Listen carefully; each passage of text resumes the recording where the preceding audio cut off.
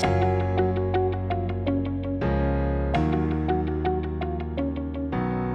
everyone, today I'm going to talk about a very exciting announcement that's the culmination of more than a year of work in the Global Workforce Intelligence Project, which we call the Pacesetters. And what this research is after studying hundreds of companies and literally billions of job profiles in healthcare, consumer banking, consumer packaged goods, those three industries so far, we identified the characteristics of the highest performing companies in all three of these industries. And there are 7 very common practices amongst these companies. I'm going to tell you a little bit about what they are in a minute. And the reason they're important is that what you find about these 7 practices is that these are transformational practices. There are things that allow these companies to change and transform in a continuous way. In a sense, they're a transformation muscle. And right now, more than 60% of CEOs are saying that transformation is more important than execution because we're in a very tumultuous business period with new technology, economic changes, globalization, inflation, and many other factors. So anyway, that's what this is about. Now, let me take a step back. How did we do this research? And then I'll tell you the results. What we've been doing, as many of you know, for more than a year, primarily working with Eightfold, although we're now also bringing in data from Lightcast, is we've been looking at more than 1 billion employee profiles by industry, by company. And using the Eightfold data set, we can go back and look at that data in a time series, and we look at 3 fundamental things. We look at the skills in all of these jobs, inferred by Eightfold and its AI.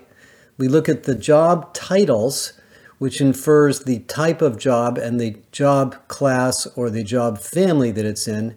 And we look at the career pathways in these companies, where people have gone and what jobs have moved to what other jobs. And we do this analysis so that you as an industry HR person or business person can look at what's going on in your industry at a high level and see where your company is relative to others. We can look at things like what percentage of jobs are in IT, what percent of jobs are in manufacturing or supply chain or marketing or sales. We can look at the emerging job titles in IT versus the titles that are going away. We can look at the skills that are trending up, the skills that are trending down. Really, really important, valuable information.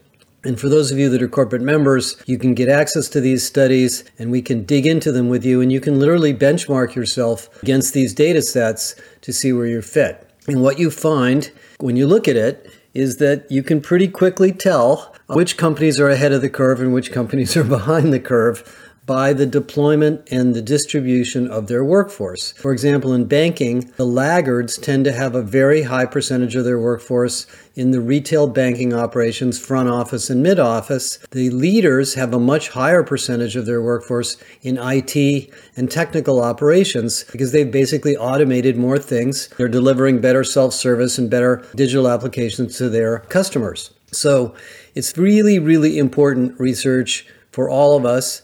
And the reason we're doing it by industry is it's different by industry. For example, in healthcare, the issue is not so much technology. We thought it was, but it's really not. It's really the HR operating model and how you hire and retain and reskill and redesign the role of clinical professionals like nurses, which is a slightly different issue. So anyway, we've been doing this now for more than a year, and we are very, very indebted to Eightfold for their help with this. And in addition to understanding and discovering all sorts of things about these industries, and of course, having workshops with many of you on these topics, we looked at the highest performing companies in each industry. So we looked at the top 10% in consumer banking, the top 10% in healthcare, and the top 10% in CPG through financial and other metrics. And we looked at what was different about them, and we found that there were 7 things they were doing, probably more than that, but roughly 7 things that differentiate them from their peers. So what I'm going to do very briefly is I'm going to mention what they are on this podcast and encourage you to download the resources we have and join the membership if you'd like more details on this. And I think this is very educational for everybody in HR. Okay, so the first thing that Pacesetters do is they focus on organizational design, accountability, and goal systems that facilitate change and efficiency together. In other words, they design their organizational structures and rewards to encourage and facilitate transformation and execution. So if you look at banks, for example, banking is a very complex and controversial industry at the moment, and it may seem simple, but it's not. There's the front office, which is the services that we buy and interact with a teller or somebody over the phone, mortgages, checking accounts, savings accounts, CDs, etc. There's the mid-office, or the people that do the bureaucratic administration, data analytics, that create, in a sense, the things that we put our money, the products that we buy. There's IT, who builds all the systems, which are obviously critical. And then there's finance administration and all the back office, HR, and so forth. And what you find is that in the Pacesetter banks, they have significantly fewer people by count in front office and middle office, and significantly more people in IT operations and IT. In fact, the difference is that they have, generally speaking, 1.3 times more people in IT, which might be something like 4,000 people in a given bank, and 1.6 times less people in the middle to back office doing administration. So that affects essentially thousands of people in different roles. Now, why does that particular factor make a difference? Well, in banking today, banks are competing with all sorts of digital financial services companies. I mean, even Apple at this point. And so if you can't give customers a superlative digital customer experience, they're probably going to drift off to another bank. And if they have to go into the branch and wait to talk to somebody and the person behind the counter is new and they haven't been trained and they wait in a line, they're going to say to themselves, you know what, maybe I'll just put my money elsewhere. To say nothing of the fact that it's more costly to go to market that way. And these changes are not simply by hiring and firing people. This is a different organizational model that prioritizes more people in these tech and operational roles and fewer in these front office and mid-office roles. Number two, they prioritize technology and transformation over core operations. So when you look at all of the job titles in these healthcare, banking, and CPG companies, and we've actually looked at them, we group them into four types of jobs. Administrative jobs like administrators, secretaries, clerks. Operations jobs like productions managers, maintenance people, general contractors, operators. Transformation roles, innovation manager, management consultant, process manager, project manager. And tech roles, web developer, software developer, data science, and so forth. And you can take sales, marketing, and group them all into these four categories. Well, what you find is in the Pacesetter organizations, there's a very significantly more roles by headcount or percentage in technology and transformation. And of course, that means two things. It means that they have technology depth, and we'll talk about skills in a minute, but they have more people to do it, and they have people to help drive change. For example, one of the interesting findings when you look at the data is that there's 1.7 more, which is 70% more workshop facilitators in the transformation companies, the Pacesetters, than the others. Why is that important? Because the workshop facilitators, the project managers, the management consultants, the innovation managers are the ones that are helping different business units redesign their operations to move to a more digital, front-facing model. And when AI comes along, the same thing's going to happen. So these are, in a sense, consulting firms inside these companies driving change, not just expecting every employee to know what to do. The third issue that comes up, and this, by the way, is true. This is true in banking and all of these industries. The third issue that comes up is the skills themselves. And sure enough, as you might imagine, the Pacesetters not only have deeper skills, but they have different skills. They have more advanced technology skills. When we characterized the skills in IT and healthcare and other areas, what we found is that you can very clearly see that the banks, healthcare companies, and CPG companies that are ahead of the curve are skilled and hiring and training people in more advanced technologies and more advanced business methods. And we actually grouped skills into these categories. For example, in the banking industry, the Pacesetter banks have 70% of their skills are stable or declining, and 30 to 40% of their skills are amongst the emerging rising skills. So they do have COBOL programmers, they do have old technology to take care of, but that's about 65 to 70%. In the traditional banks, that's more like 80 to 85%. So they have almost 10 to 15% more software engineers, IT professionals, and so forth with advanced skills that might include AI, Python, advanced analytics, the use of cloud services, and so forth. In healthcare, exactly the same thing. We found the same thing when we analyzed the healthcare technology and operational roles, that the advanced skills are much more prevalent in the Pacesetter companies. Now, of course, how do they do that? They hire people with advanced skills. They create projects and talent marketplaces to facilitate the use and development of those skills. They have an internal capability academy. They might pay people more money to get them who have those skills and attract them from maybe tech companies, but they are more data and technology savvy, which leads to number 4. Number 4, we found that these Pacesetter companies deeply value talent, prioritizing retention, reskilling, and mobility to drive growth rather than only focused on recruiting. Now, as many of you have heard from us in our systemic HR research, it is impossible to recruit your way into growth anymore. There aren't enough people. The job market is very competitive. The unemployment rate is low. Everybody's competing for the same skill sets. So you need to build those skills internally. You need to move people into new roles. You might need to create a talent marketplace, create a talent capability academy, and so forth. So when we looked at what these Pacesetter companies were doing, they weren't only aware, by the way, they were aware of the skills they needed. So they were using tools like talent intelligence to identify what was missing. And they were doing their own homework to figure out what these new roles are. And then they were specifically designing skill and career pathways to fill them. For example, in banking, one of the Pacesetter banks is a company in Europe called ING. ING designed a product manager role. They're an agile company. They run an agile, so they have a lot of product managers. A lot of companies don't have product managers. That's another example of an advanced role. And they designed the product manager role, the specific skills that product manager role needs, and then went out into the workforce using talent intelligence to figure out who has those skills and can be trained and developed to become a product manager. And they do that in other areas as well. And healthcare companies do that in the healthcare and clinical professional area, and consumer banks, the ones that are ahead of the curve, do the same thing in analytics, risk management, and other areas. And they do this understanding that when they identify a skill that is needed, they can't just go out and hire it. First of all, you may not be able to find it the way you've defined it. Second, when you do go out and hire somebody that might have that background, it takes them time to get to know your culture and your company, and there's a good chance they won't stay over a long period of time. So it's a pretty high risk way of doing it. So they use the 4R model, recruit, retain, reskill, redesign, to facilitate these new roles. That's number 4.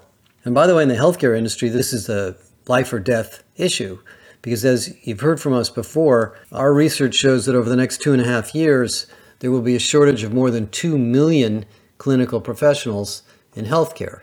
And with only 200 to 300,000 people graduating each year from nursing school, you're not going to fill that gap unless you're developing those people, creating better jobs so that the nursing professionals can work at the top of their license and they won't have to do so much administration, redesigning the work experience, improving retention, giving people more flexible work hours. All of those things go into this item 4 that make the Pacesetters successful. Which gets me to finding number 5.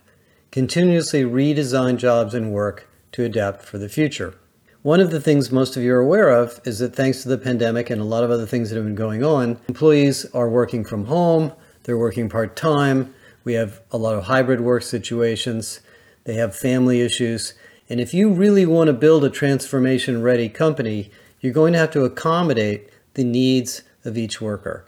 So in the case of nursing, what we found is that some of the advanced companies like Providence, for example, have gone into the nursing teams, specifically studied the activities that they do on a daily and weekly basis, and created automation projects or job redesign to eliminate the work that is not top of license. In other words, work that is not actually nursing work. What they found, for example, is that a significant amount of time for a nurse is spent on scheduling and administration. Well, that can all be done by AI with an advanced scheduling system. So Providence in particular developed a new AI scheduling system that accommodates the very varying needs of nurses for time of day, length of shift, etc., and took the workload off the nursing supervisor to save them hours a week to spend more time with patients. So this design issue, which we talk about all the time, has now landed in our laps, and that is number 5. And that goes for banks, that goes for CPG companies too. Think about what happens when you walk into a bank, and this has happened to me many times, and you go up to a teller and you ask them a question, and the person says, well, we're going to have you talk to a manager, and then you sit in a chair and you wait 10 minutes for the manager to come over, and he says, well, I'm not able to do that. Let me get you somebody else who can do it. And then that person says, well, I can't do it. Let me call the call center and figure out how to do it. Why would they do that for you? It's nuts, but they just haven't spent enough time thinking about the consumer banking experience and designing or redesigning the consumer delivery to optimize the capabilities of the workers, because the workers are not they're not operating at the top of their license if they're just chasing around trying to find somebody else that's supposed to know how to do the thing that you need. So that's number 5. Number 6, implement a globally integrated systemic HR operating model.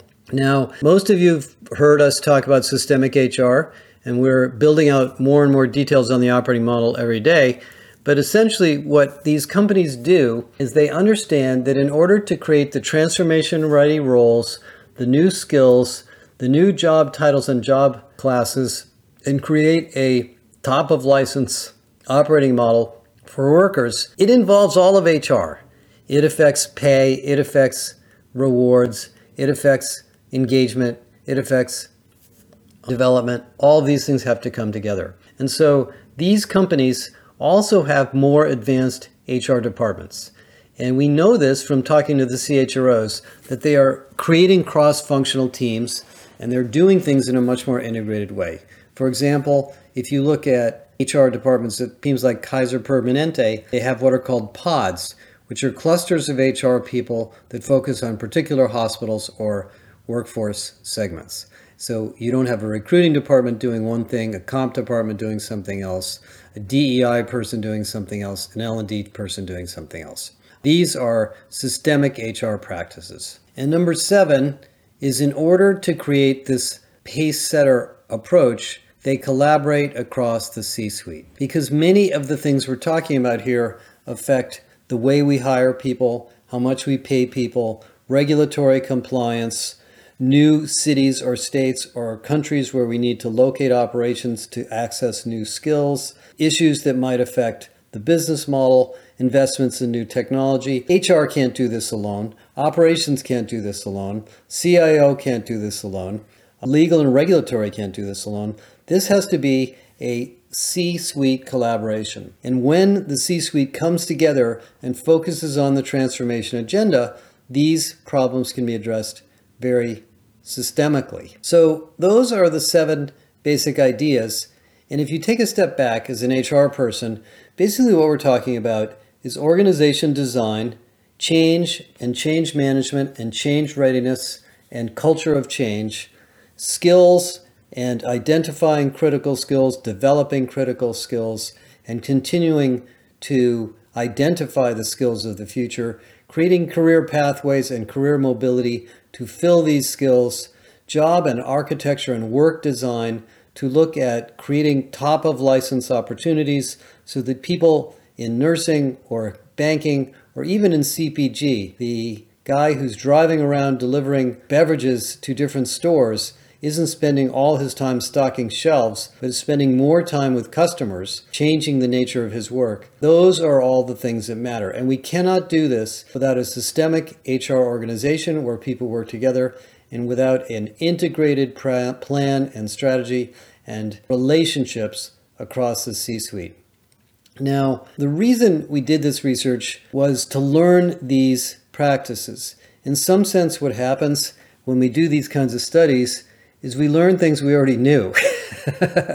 So if I take a step back now and I look at the things we learned through all of this effort for the last year, I almost feel like saying, duh, it's all obvious. But it isn't obvious, because most of you are doing HR projects one project at a time. We're creating a new onboarding program for people in the branches. We're creating an upskilling program in data science. Maybe we're doing a job design project in the sales organization. Or maybe we're looking at the comp model in marketing because we're losing a lot of our key marketing people. Those are all great, but they all need to be put together into these 7 practices to help the organization continuously grow and thrive. Otherwise, a lot of these independent HR practices, frankly, just don't move the needle enough. So that's the research we're launching this week. I know it's kind of a long, complicated podcast, but I wanted to just introduce you to it. We're going to be putting out a lot more information. It's one more reason to join our membership. Some of this information will go into the Academy for those of you that are Academy members, but a lot of it's going to be available to corporate members. And we're willing to talk to any one of you in any industry to do this. The next industry we're working on is pharmaceuticals, and then we will work on energy and some of the other ones later in the year. I hope this was interesting. I know it was a lot of information, and I look forward to talking to you later this week as we put all this out there.